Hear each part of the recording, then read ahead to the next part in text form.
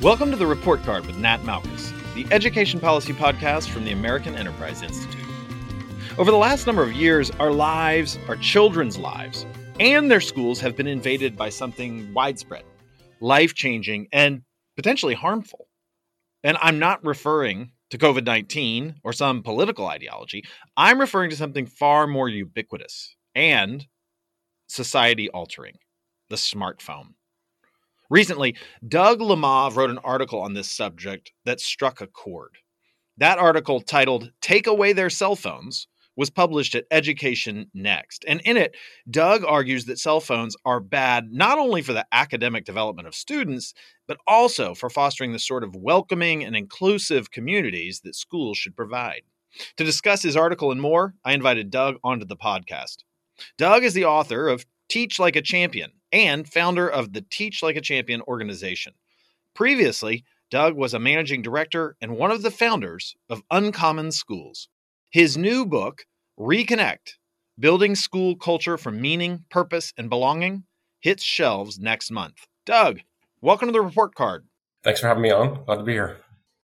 So, Doug, I think it's safe to say that this piece strikes a chord with people. So, putting the specifics of the argument aside for a second, why do you think this article resonated so much with so many?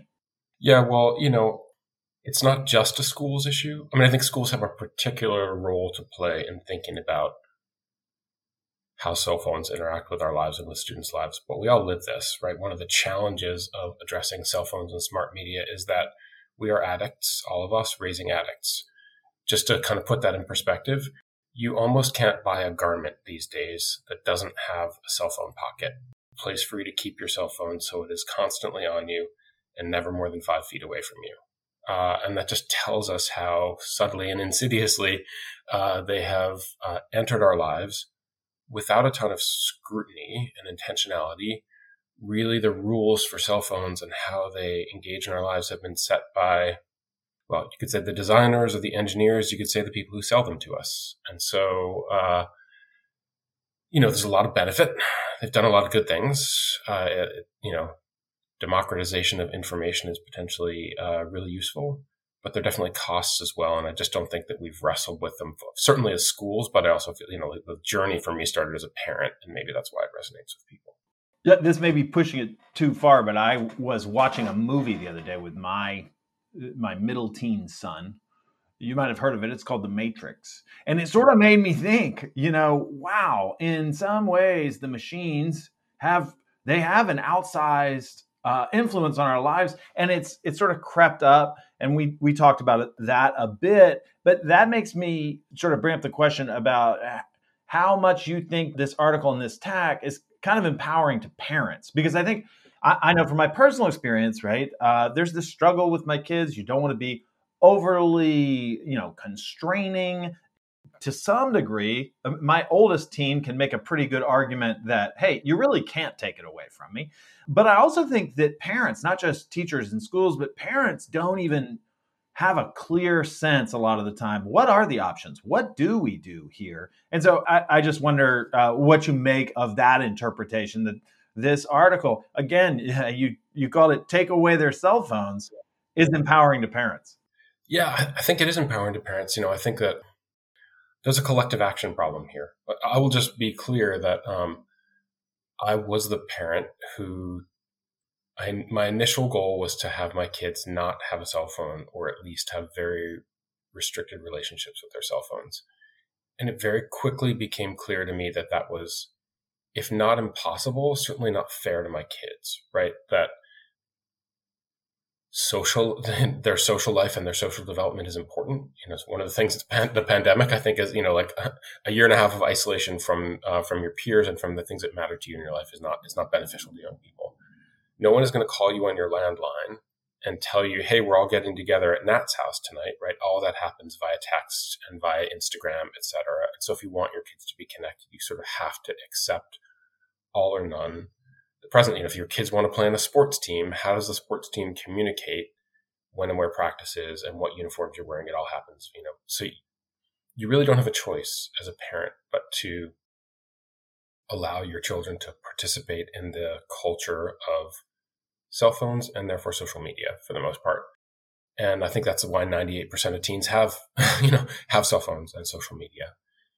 But I think that many of us would like to have different rules or different parameters that we set for them. And we have very little control over that. And interestingly, schools are one of the few places where we could exercise some intentionality and we could take collective action that puts limits on the role of this device in our young people's lives, especially when in the setting that is most important to their development. So, Doug, tell me if this is unfair characterization, but I think that throughout your work, you can see this idea that, hey, the things you need to do to shape young people are not necessarily easy. Sometimes they're hard and sometimes they're uncomfortable. And to help students grow, you need to create environments with rules. And those environments aren't always going to be comfortable, and those rules need to be enforced. And I sort of see this cell phone article, particularly with schools, as being very much in line with that work. Does that sound fair? Yes, I think it's fair, though I think the interesting thing is that many teenagers even know they themselves are beholden to this device in ways that they don't necessarily want to be. In other words, when you are the head of a school and you make the announcement that you can't have your cell phone out during the school day, it has to be turned off and in your backpack. Are kids going to love this? Many of them probably not. Many of them will, argue and fight back, etc. Many of them may quietly be happy. But I think the interesting thing is that many of them that argue against it will find once the change happens that they're actually much happier at school. And that, I think that their reactions, they may be surprised by their own reactions. But yeah, I do think that the data is pretty overwhelmingly clear how destructive it is to both educational and social outcomes. And I think that we sort of strayed from this as a society, that the idea that institutions make decisions in the best interest of the group, that's a harder and harder decision to sustain. But I think in this case, it's just required of educational institutions. And it's going to be tricky. It's not going to make you popular. Our job is not to be popular. Our job is to maximize long-term outcomes and long-term gains for young people and the families who send them to us. So, Doug, in the piece, kind of like I did in the introduction, you talk about two epidemics, right? Like you talk about this in relation to the pandemic within an epidemic. Yeah, that's right. There you go. So first of all, let's zoom back to the broader one and sort of describe for me the thumbnail view of what's gone on over the past couple decades in terms of students' use of cell phones. And I'll just throw in something that I think is an important sort of characterization of this time frame. I think that it was 2007 that the first iPhone came out in. I think that's right. And that seems like iPhones have been with us forever. And it's just such a fundamental part of our world. But it's incredibly recent. It's incredibly recent. But anyway, talk about the broader epidemic of phone invasions. Great. So, this is fascinating, which is 2007, the smartphone roughly is introduced. And possibly more importantly, 2011 is when the like button comes into our lives, right? And the like button harvests our need for a desire for social approval and a sense of belonging. And, intermittent, unpredictable rewards are highly addictive to people, right? So the like button especially is the thing that empowers, that drives people to social media and empowers, I hesitate to use the word addiction, but really compulsive use. And so the interesting thing is that Jean Twenge's research in her book iGen is really fascinating. She's a sociologist. She looks at long-term self-report data by teens in annual surveys of their own behavior, and she's been looking at them for generations. And what she says is that there is a hockey stick in there. There's a spike, a dramatic change, a wave of increase in teenage depression, anxiety, loneliness, and isolation. And it doesn't start in 2020 when the pandemic started. It starts in 2011 when the cell phone essentially became universal, i.e. like my teen, you could no longer tell your kids they couldn't have a cell phone. when social media became epidemic and when the like button empowered social media to be more invasive in young people's lives. And from that point on, she describes, a wave of anxiety, isolation, and loneliness of historic proportions, the likes of which she's never seen in studying these demographic data. And I would just point out that that hockey stick predate, this is before TikTok and the sort of generation 2.0 of the really most addictive forms of social media. And it predates the pandemic, which cut off students from all the antidotes in their lives. One of the other things that Twenge talks about is the kids who are least prone to suffer anxiety, depression, and isolation as a result of social media use are kids who play sports and kids who are involved in religious activities and kids who are consistently involved in goal-oriented group activities where they have consistent social interaction. All of those things evaporated during the pandemic. What did young people do? They doubled down their dosage. So what did they do when they were stuck in their rooms? They doubled down their dosage of social media. The average teen spends about 8 hours a day on their phones on social media. Massive doses. Right. And so the wave of anxiety, depression, loneliness, et cetera, that we're seeing predates even those two phenomena of the super social media applications at TikTok and the double dosing that happened during the pandemic. I think that as we bring kids back from the pandemic into schools, it's an academic crisis. We need to make sure that kids fell incredibly behind. We need to make sure that we're from an already inadequate standard. So we need to make sure that we're maximizing educational outcomes. But they need to feel a strong sense of belonging and connection to the young people in the building, the adults in the building, to the institution and the endeavor of schooling. And if we're going to do those things, it has to happen without this device that, one, it fractures attention, which I know that we'll talk about in a minute, but also fosters and accelerates feelings of disconnection among young people. So, Doug, a big part of this conjecture is, well, we need to take away cell phones in schools because it has a lot of downsides. Okay. Do we know that kids' access to cell phones in schools is relatively unfettered? I'm just not sure that most people know the landscape. Yeah. I think we know it, but we probably don't have the data, which we really should. It's kind of shocking that we don't have data on this and that schools don't have clearly published policies on this, right? This is if there is education choice, it's the first thing I would choose for as a parent, which is I go to schools and they tell me how they're going to infuse technology in my kids' lives. And I'm I want a school that's going to be open book, pen to paper for as long as possible. But I would say that, it's pretty clear if you spend a lot of time in schools that most schools do not have clear, intact rules. And those that do are routinely ignored by students because it's a simple rule, which is you can't have your phone out and on during the day.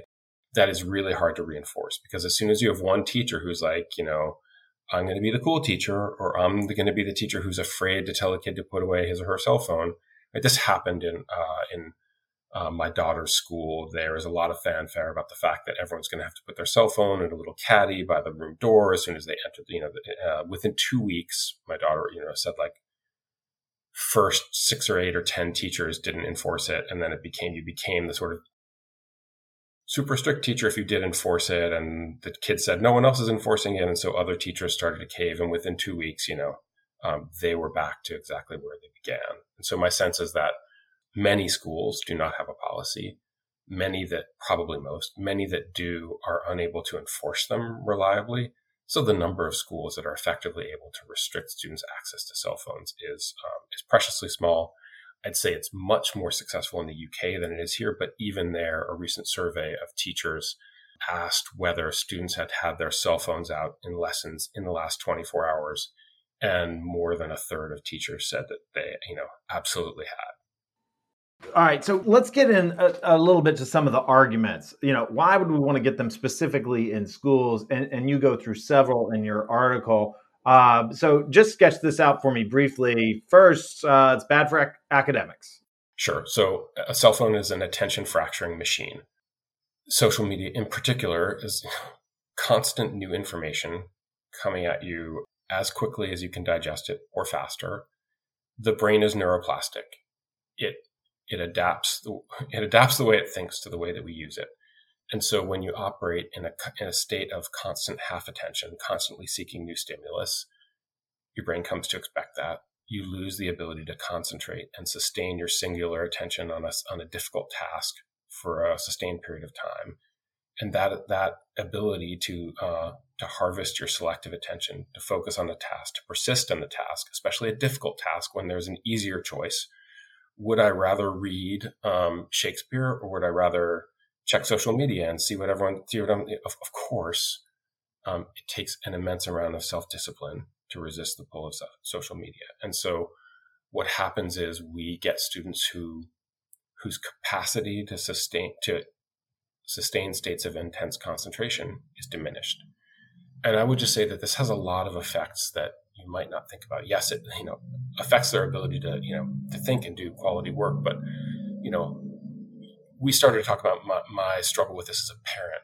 And one of the things that's most important to me as a parent is reading. And I read to my kids constantly, and they were all voracious readers. And then they got their cell phones. And their reading behaviors change dramatically, both in the amount that they read, but even when they do read. I'm thinking about my son recently, and one of the rare occasions when the book went out over his cell phone, he's lying on his back reading a book on the couch, and his cell phone is literally sitting on his chest. And every, 10 seconds, bzz, there's a push message. Bzz, bzz. And so his fundamental experience of finding out why the caged bird sings is interrupted every 10 seconds by, dude, we're over at Byron's, where are you? And guess what the Kardashians are up to right now, et cetera, and here's who the Commanders have just drafted, and 10,000 things. That is a fundamentally different experience in reading than you or I had growing up, when we would lose ourselves in a book for 20 minutes or half an hour or an hour at a time in a state of deep meditation, characterized by empathy and engagement in the story. People are much less psychologically committed to what they're thinking about when they're constantly interrupted. Yeah, I mean, it seems to me that there's certainly an engagement and a focus here. And this reminds me, we recently did an episode on cognitive endurance. And some researchers had looked at this and this field experiment in India and found out, there's some benefits just to sort of working hard on a challenging task without distraction. It's the killer app. It's the killer app, right? I don't know if you've read any of Cal Newport's work, but he's, yes. It's fascinating because he's a programmer, right? And he is adamant that the key to doing work like programming work, which I think is a fascinating analogy for the new economy, because his argument is basically the world is flat now. And so if you're a great programmer, and you can write the best code out there, you can sit in your living room or on the beach or whatever, you can write it wherever you want to. And its uptake is potentially global. The upsides to being intellectually a little bit better are so massive, but so is the level of competition, right? And so you constantly have to refine your ability to master new things and be effective at them to do this coding work. And what he says is the key to being able to do this kind of intellectual work, which I think is a proxy for all intellectual work now, is the ability to sustain your concentration for long periods of time. He says, ironically, he's a coder, but I code with all devices off, with systems to reduce my distractions so that I can become an attention machine. And we are allowing the opposite to happen to our young people. They live in a constant state of half attention. And you see it if you have kids and you give them a direction. Can you take out the trash? Yeah, of course, I'll take out the trash. And 5 minutes later, the trash isn't taken out. And you're like, why isn't the trash taken out? It's because I forgot, because I'm living in a constant state of half attention to all the things that happen around me. And that is so it's annoying as a parent, and it has all, other implications, but from an educational perspective, it's catastrophic. So bad for academics. I think the case there is pretty clear. It's sort of hard to argue with, but you make another case for socialization and mental health. Sketch that one for us. Yeah. We know, just discussing Twenge's research and other research like it, that a cell phone is an isolation machine, especially for girls, by the way. But it's not just that it increases rates of isolation and depression for the people who are using them. When cell phones are in the room, they change the behavior of everyone who's in the room, even the people who are not on their phones. So I interviewed a student for the book, Reconnect, which this article is an excerpt from. And she described coming back to school the first days after pandemic and how incredibly excited she was to see her friends. And she walks into the hallway and her friends are all like, she sees them like down in the corner of the hallway and she's walking towards them and she's like, they're all looking down at their phones, swiping, and like we are so wired for signals of belonging, right? We're deeply social creatures. I get kind of into the research on evolution in the book and talk about how, we thrived in evolution and went from prey to predator because of our ability to form collective groups and therefore outwit and outhunt much stronger, more robust individual creatures. And so we've evolved to need belonging and to always be looking for these belonging signals, like eye contact from other people, a hint of a smile when you walk in the room. If you walk in the room with your friends and no one gives you eye contact and no one smiles at you and greets you and makes it seem like they're happy to be there, it's worse than neutral, right? It feels wrong. And so the student is just describing walking down the hallway to see her friends on the first day back from pandemic. And she's just like this sense of utter isolation and disappointment. She's like, "What? I might as well be back sitting at my computer in my kitchen doing classes if my friends aren't even going to greet me. And it's not like we're even in the room together because we are forever somewhere else." And so when people in a group are on cell phones, they disrupt the dynamics of the group that are fundamental to people's feeling of belonging and inclusion and membership in both informal social groups and in more formal institutions like school. And this is an interesting thing because with the academics, okay, I can see that there's a case and maybe more exposure over the pandemic to your cell phone might have deepened that. But when we're talking about particularly socialization and sort of like a culture of what you do and how people act, it seems like the pandemic was much worse. So I see that bringing kids back to school and recreating normalcy, what would be normal and what that culture should look like, was harder after the pandemic because kids were away. And so it takes a while to really build these things. And their social skills atrophied.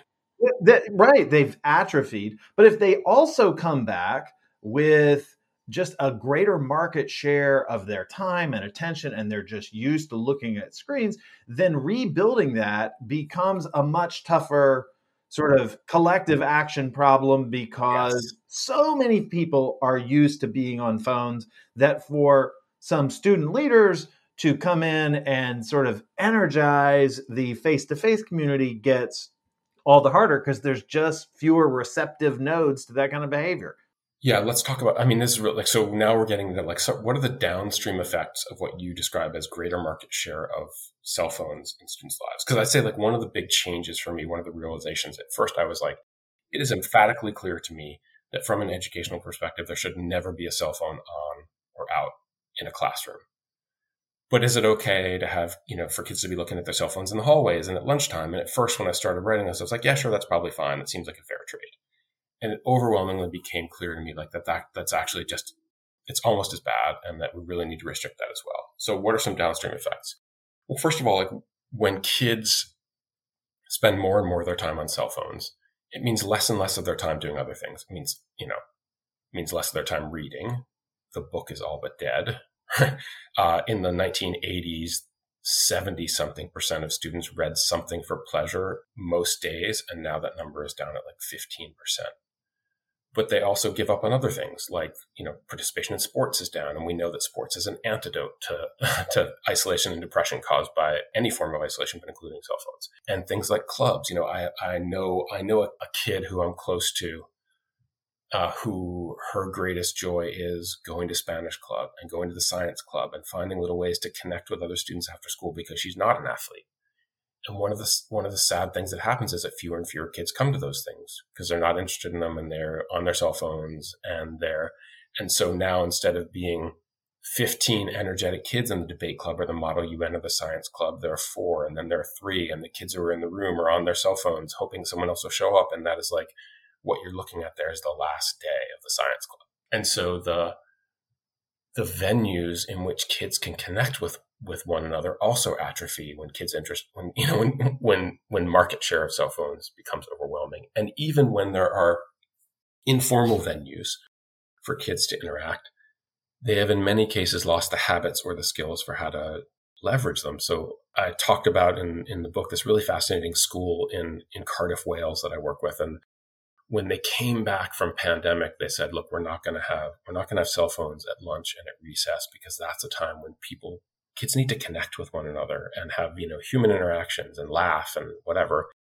And when they started doing it, the kids were just sort of like standing around, if they could, mostly with their cell phones out. But even when they said without their cell phones, there just wasn't like, they had lost the ability to socialize in groups because they didn't do it as much. And so what they did was they tried to build in structures that caused them to interact in constructive ways. So they put out a bunch of tables with decks of cards on them so the kids could play cards at lunch. And they put up ping pong tables and like chess sets and, a giant Jenga set, and to cause students to have a locus around which they could interact and therefore rebuild their, like playing cards together. There are like subtle comments under your breath and funny things, and you're reading each other's eye contact, and you're rebuilding your ability to navigate a group and your position within the dynamics of that group. And that's profoundly important to everybody, but especially to young people.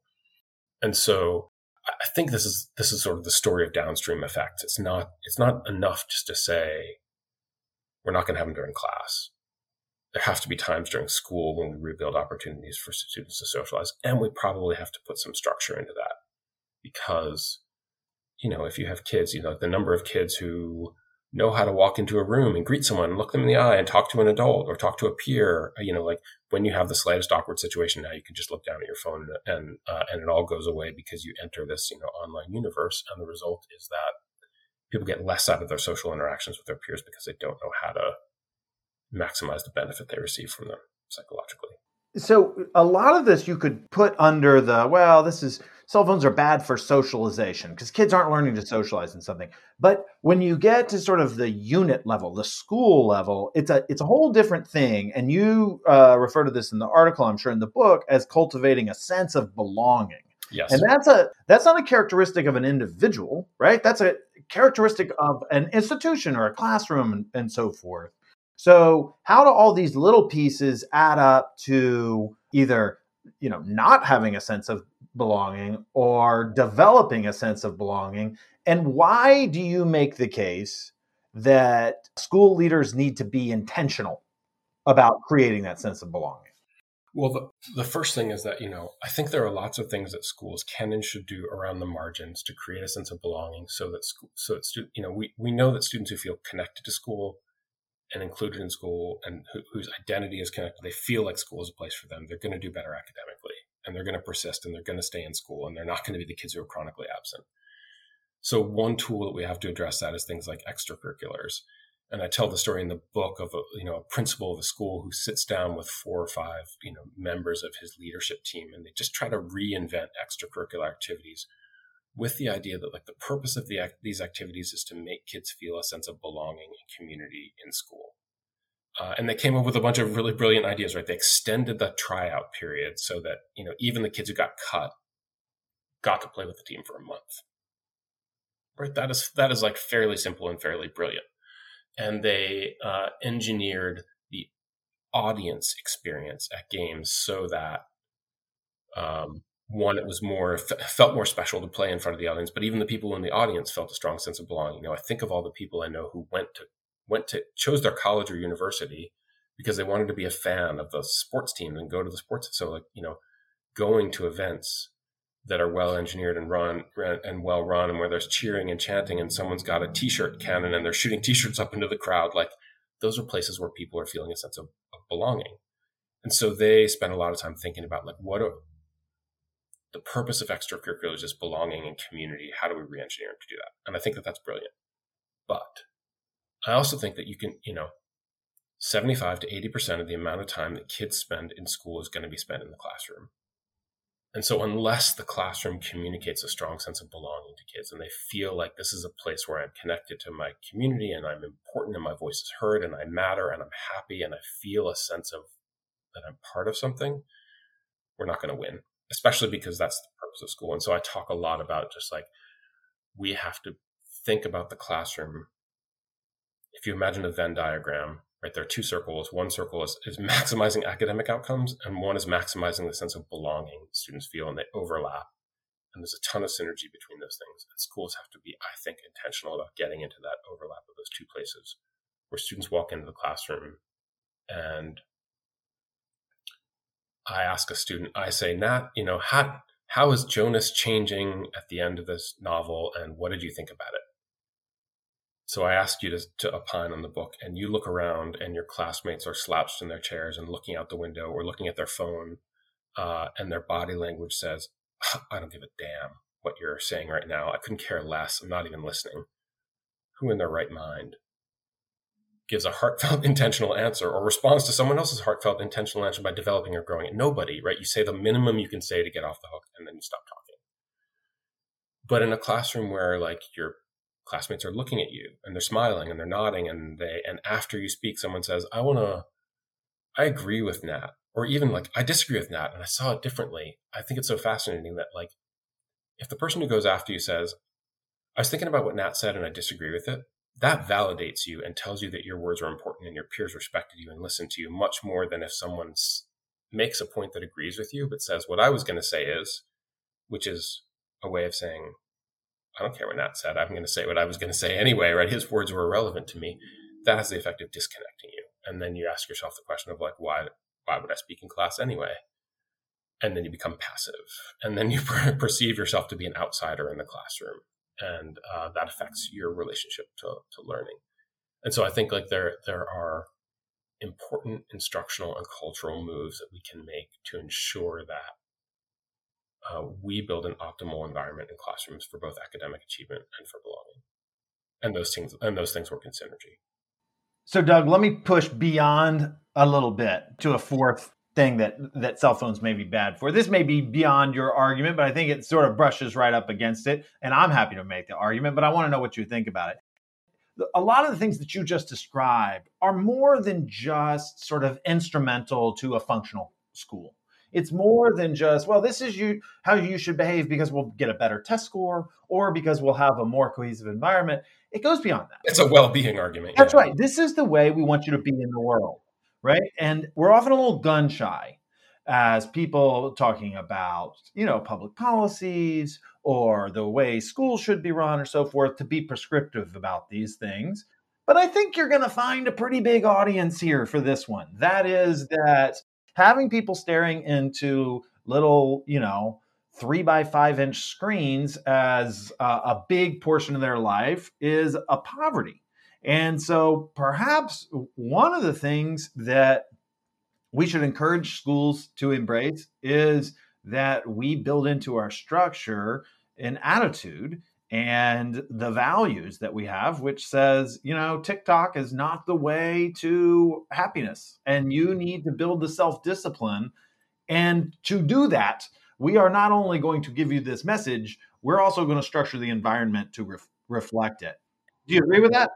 Yes, emphatically. And we are arguably the last institution left in society that can hope to accomplish that for our young people. Do they deserve to experience life as we knew it before the cell phone, when you were deeply connected to groups, when you could sustain states of concentration, when you occasionally meditated and looked outside at the at the birds and thought about it, or sat and thought about what you were reading without being distracted by your phone for 5 minutes at a time? Do they deserve that? Yes. What other institutions can provide that sort of sustained umbrella to create it? Very few. I think what it is going to me, it's a well-being. In England, they often use the word safeguarding, right? The first thing I want from a school is to ensure the well-being of my child and to safeguard him or her from influences that potentially could erode their mental health and their well-being. And this is a classic example of that. What I think it requires is some bravery on the part of schools, which is they have to be willing to say, yeah, I know that, cell phones are really popular and the kids are going to push back and some of the parents are going to push back. And I just have to be prepared for that. And I have to be prepared. I think the other maybe part of the story, which is like, this is a big demand on schools at a time when trust in institutions more broadly is at an all-time low in American society. People do not trust institutions to make decisions or enforce decisions for their individual good. They're often, particularly upper middle class parents, outraged at the thought of a school asking their child to make a sacrifice for the common good of the school. And so if I'm going to ask families to do that, I better make sure that my process is rock solid, right? The process, quality of process, fairness of process leads to people's commitment to and faith in the outcome. So I better be prepared with the data, and I better be able to explain to parents and students and teachers, P.S., why are we doing this? Why does it matter? Why is it so profoundly important? It's going to be hard, but we're going to persist with it anyway. And this is the goal that we're trying to get to. And so it requires some bravery, and it's going to require some planning and preparation. One of the things I was tacitly trying to do in the book was just assemble the case and the data for schools so that they could then go ahead and present it to parents and students and say, we're doing this because we love your kids and we believe in them and we want the best for them. And that's the why. And I think that the great majority of you will see it and then know that we're going to follow through on it. All right, Doug, on the report card, we have a middle segment called Grade It.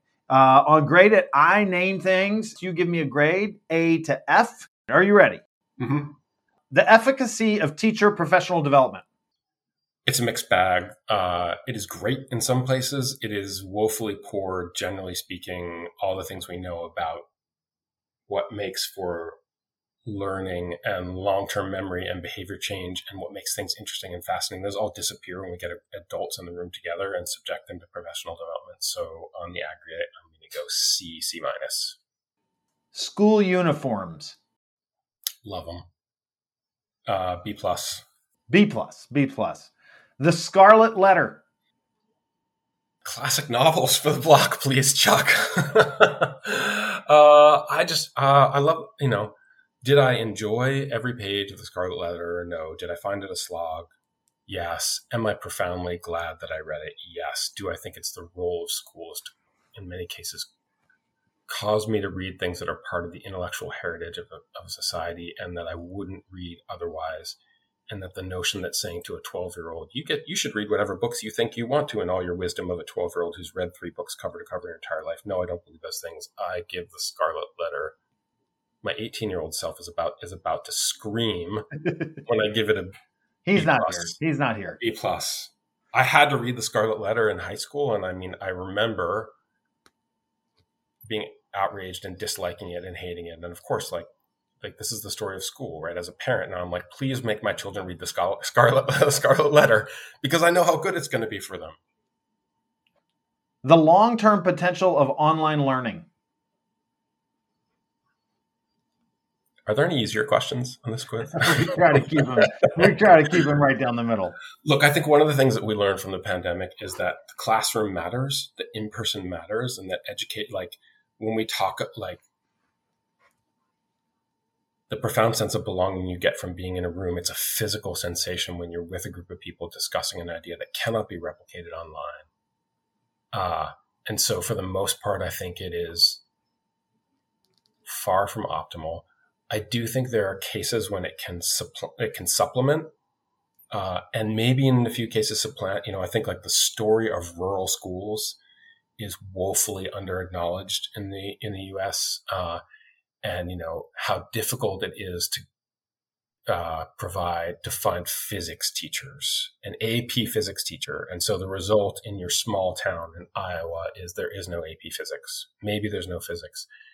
Is there the potential for sort of a blended solution where there's a teacher in the room who's the sort of the docent or the TA, and the physicist comes on 3 times a week to do the lectures, and then you do labs on it. I think there are fairly narrow ways in which online learning can supplement but not supplant the work that happened. Fundamentally, I think that education is an in-person, face-to-face interaction between teacher and learner, which is why people call me a Luddite. Here's the big one to grade: the state of public schooling in America.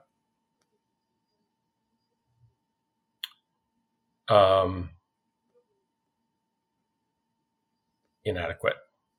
I'm gonna go inadequate, and I would just say, that is not about the individuals involved. The individuals involved are committed and fantastic people who work incredibly hard, but the systems that we put around them do not serve children adequately. And it's really interesting. I've been doing a lot of work in England. And when I compare the public schools in England to public schools in the US, I feel sadly much more optimistic for them than I do for us. I think there's a much more robust culture of engaging the science of learning and the idea of professional understanding of cognitive science and teaching and even of your discipline. I think there are a lot of things that we could fix relatively easily and that we need to fix. And, the truth is that our public school system is insufficient. And if it wasn't, the great majority of parents who could opt out of it or opt into the sort of pockets of quality would not be doing it, but everyone who can does. So letter grade? The market tells us the answer to that question. I'm going to let people infer my letter grade from my comments. Fair enough. Last, education Twitter. Sometimes awful and oftentimes helpful. Sometimes awful, sometimes helpful. I'll give it a C. A C. Fair enough. All right. Thanks for running down some grades for us. Let me go back to our epidemic and pandemic. I'm going to share a concern of mine and see what you think about it. And this is a little bit of a minefield for you. You called yourself a Luddite here, right? So I'm going to push on that a little bit. There's some people that could just say, the cell phones aren't that bad, and kids need to adapt to it anyway. And there's someone accused me of moral panic, or I don't feel panic, and compared it to it's like people in previous generations felt about comic books and rock and roll. And Indeed. I don't think that's what's going on here, but thanks. But there is a question about how much just technology in general is appropriate in schools. Mm-hmm. And I think that one of the things we need to realize that has dramatically shifted during the pandemic is that we went from most schools being, 3 students to 1 device, maybe 2.5, to most schools are 1-to-1 now. There are 1-to-1 so that's 1 student has 1 device and these aren't phones, they're like tablets or they're Chromebooks or so forth. And that means that we've spent boatloads of money injecting technology. And so if you're a school leader now or a district leader now, what you're going to say is, we bought all those computers. What are you using them for? So with the ubiquity of devices that we have now. Budget accountability for having squandered all this. That's right. What, are you going to waste all those resources? It's the sunk cost parable. Don't make decisions based on sunk costs. Well, so what do you think? How should schools approach this? And is it different from the cell phone issue? Yes, it is. It's emphatically different, right? Social media is really the problem, right? The cell phone is actually an incredibly powerful and in many ways immensely beneficial device. Social media is profoundly problematic. The problem is that you can't separate the two. I think the thing that are there immense benefits to technology in schools? Yes, immensely, especially teacher-mediated technologies. But yes, there are. I would just say that the more you have the capacity to exert limits on the technology, the more you have the capacity to extract its benefits, right? If I can make you put it away reliably, and I have systems that can help all the teachers make it viable for them to make the kids put it away so that we can have it out when it makes sense. I'm not talking about cell phones here. I'm talking about, other technology tools. Then the more I'm able to use them when it makes sense for beneficial purposes and only those purposes. But there's also the catnip effect, which is here's this bright, shiny, glossy, fascinating thing. It's technological. It must be good, right? And so I think there's a little bit of a mind shift that's necessary to really interrogate within ourselves, what is the benefit that the technology is adding here? There are lots of cases where the benefits will be clear, but I think there are a lot of places where we're just we're going to take the lame exercise of making a poster that we would have wasted time with now, and now we're going to make it PowerPoint, and kids are going to be learning PowerPoint, and therefore it's beneficial, and that's a load of it. Yeah. Of course, PowerPoint will change by the time these kids hit the workforce and be no longer used. But, we'll cross that bridge when we get to it. My first social media account, I got a Facebook account, and I got it because I was like, my kids were like, 3 and 6 at the time. And I was like, soon enough, they're going to want to get on social media. So I better learn it so I understand it before they get it. And of course, by the time they got it, they were like, Facebook. Okay, boomer. Way to stay ahead of the curve, Doug. Way to stay ahead of the curve. What do you say to school leaders and people who react and they say, yeah, I can't get away with that. I can't do that. It's too big of a lift, either with arguing with parents or my district doesn't do it, or for building leaders who say, I can't get all my teachers to toe the line. What's the kind of, how do you just respond to that general, we can't get away with it, it's too big of a lift? I'd say you got to do it. And if you can't, get out of the way so someone else can. Honestly, I just think that sometimes in life there are moral imperatives. And I know it's not going to make you popular, right? Last time I heard you didn't take the job because it was going to make you popular. It was because you embraced your responsibility to think about what's beneficial to people in the long run. I do think, though, that one of the very last section of the book is about choice and school choice. And having said that, I probably sound like a jerk. I love you all, school leaders. I know how difficult this is. And I think one of the simplest things that we could do to make it a lot more viable for people to make this decision and other challenging decisions is to empower school choice. If I say that, look, I get it's reasonable to me if there are 2 schools in my town and one says we're going to be low tech, high text, and we're going to restrict cell phone access, and we're going to make that promise explicit. It's a lot easier to enforce because they made that promise. And you can say to the parent who's like, but I want my child to be able to have a cell phone all day. You can say, well, we made a promise to all the people in the school. We're not going to do it.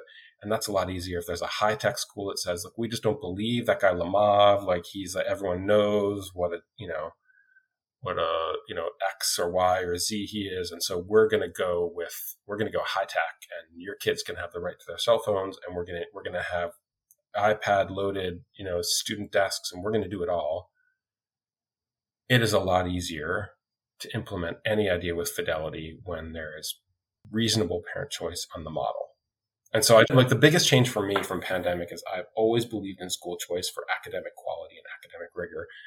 And I've increasingly come to believe that there is a place for school choice for model and approach and philosophy of education.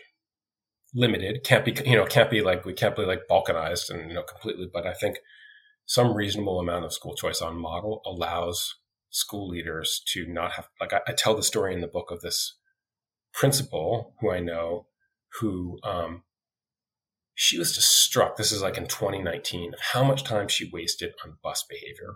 On the kids would get to school and someone would have made someone else cry on the buses, and someone would have thrown something on the bus, and all the time that she felt like she should have been spending on curriculum and instruction and developing her teachers and thinking about math curriculum, she was spending mopping up from the bus behavior. And so she said, you know what, I'm going to make a rule, and there's going to be assigned seats on the bus. And what she said was there were 15 parents, high powered, lawyers in many cases, who were outraged by this infringement on their children's freedom and free will to sit where they wanted to on the bus. And she spent the next 6 months battling with those parents and talking to the superintendent about those parents' proposed lawsuit, and she never got any of that time back, because fighting with people about arguing over is so expensive and wastes everybody's time. And in the end causes people not to do things. The difficulty of executing things like this causes people not to even try. And that is sort of the hidden story of American public schools, which is every American public school is a muddy mix of half-baked ideas, because it's so hard to have an operant philosophy and to execute on it. If my philosophy is that we should write in every classroom across the curriculum, and every student should write 2 high-quality sentences summarizing the core ideas of what they've learned in every classroom, and we're going to do that, I then have to face the fact that there are going to be 10 teachers with their arms folded in the staff room who are going to say, I'm not going to do that. Or they're going to say, I'm going to do it, and then they're not going to do it because they know that I can't follow through. And so in an environment like that, I stopped trying to have intact ideas of fidelity. And therefore, everybody loses, because we never have great school. We should have a school that's writing intensive and a school that's not, and the people can choose. And we never get great models of anything, and we never learn anything about what works because we have this morass. And I think that cell phones and technology are a classic case where like the time we spend arguing and fighting over like what rules are okay and can I enforce them is just like it's a loss for everybody. So for district leaders who say, yeah, we couldn't get away with this, and if we could, show me who did it. I mean, are there examples? Are there examples out there at schools, maybe even districts, where they say, yeah, this is the policy, we're sticking to it? The state of Victoria in Australia has accomplished this. Like thousands of schools, they just did it, right? In part because they believed that they could. And yeah, there were parents who fought back, and yeah, there were parents who were unhappy, but they did it. And now actually, ironically, like after, buy-in is often an outcome and not a prerequisite. People who were skeptical at first now are like, now they tell little white lies and they're like, oh no, I was in favor of it all. I see how beneficial it was. I just wanted to make sure that it was done right, of course. So like, there are hundreds of schools in the UK that have done this individually. There is, a state system of schools that has done it in Australia. So yes, there are models out there. It can be done. Maybe the first step is to believe it can be done. So, Doug, if we were on here talking about student nutrition, and we were saying, we need to really get schools to make free breakfasts healthy and lunches healthy, you'd have a lot of people tell you, I think, arguably, well, I don't know if schools can do this. I don't know if schools can push back on the nutrition effectively because they've only got kids for so much of the time. And that's certainly the case here. What would you tell not school leaders, but parents on this? Because the decisions that parents make on these things are I think going to be pretty hugely important for kids. And B, they are difficult. This is not an easy thing that I want to argue through with my kid. And my kid's pretty good on these counts. So what would you say? Yeah, I mean, it's interesting. I think, like you can't really generalize about parents on this one. They're all over the map. But I think there are a lot of parents out there who feel a ton of anxiety about how much time their kids are spending on cell phones and would actually like for the schools to support them. They'd be happy and relieved to feel like they have an ally because they are tiny, helpless boys who can't exert much control over that whole sector of their students' lives, and they know that it's counterproductive for them. And they, in many ways, I think a lot of parents feel like they're helpless. So, it's hard to generalize, but I think that a lot of parents, there'll probably be a small number of parents who'd be very vocal and very contrary, and a lot of parents who would quietly be quite happy to see it happen. Doug, I'm just interested in your reaction to this in this context. You talked about Twangie's research that you've looked at. You sort of summarized a lot of that in here. I, before the pandemic, was discussing this, sort of starting to get some research on students and cell phones, and talked to a developmental psychologist. And I said, are these bad for kids? Just generally, are these tools apt for kids? And he said, look, you remember in that dev psych class you took in college where you had the rats in the maze and you would build the maze and you would train the rats and you had a little machine. And if the rat hit the bar, then the rat got the reward, right? And I said, yes. And he said, what we are doing is putting something that is 1,000 or 1,000,000 times more sophisticated than that in kids' pockets across the nation and expecting them to adapt to it. And that really struck me, first of all, just because, these are devices that are algorithmically programmed to capture our attention. They are engineered by the finest minds in society to disrupt our attention. And they have the greatest motivator, the profit motive behind them to propel them forward. So it's quite a constellation. So my thought in this, the phrase, if you're not paying for the product, you are the product. Indeed. And yeah. So when you find yourself in this situation, I think that, part of the appropriate analysis that I think that we've avoided sort of both in schools, but as parents too, is because the ubiquity of this technology and the usage for our kids and hell for ourselves, right? I mean, it's not like I don't have the phone grabbing for my attention too, is to just identify, the challenge that we're up against. Yeah. And then the question is, well, what are we doing that's responsible in relation to our kids and these tools? How much stress do you think school leaders, public leaders, and just adults should be putting on this for kids' well-being? I think it's urgently important, both for their well-being and for their academic benefit. And it's not like this is a temporary issue that's going to go away in 3 years. And it's like the pandemic has been like an incredibly catastrophic disruption to all institutions in society, but including the schools, the most important institution in society. But presumably in like 5 years, for the most part, it will be in the rearview mirror. Devices, social media, they are not going away, right? And if we allow not only suboptimal, but the disastrous habit to get started, like it is only going to get harder to rein it in. I just think if we're serious about what we say, that we're the stewards of young people's well-being and welfare, then we have to step up and recognize that it's a difficult ask, but it's a time of moral imperative, and we have to ask. And if I can just say, when you were talking, I was thinking about the big lie, because you were talking about how the devices are engineered to ensure compulsion, if not addiction. The big lie is, well, kids are going to live with cell phones for the rest of their lives, and so schools shouldn't restrict cell phones. Schools should teach children to make smart decisions about cell phones. I think that this is an absurd and nefarious argument.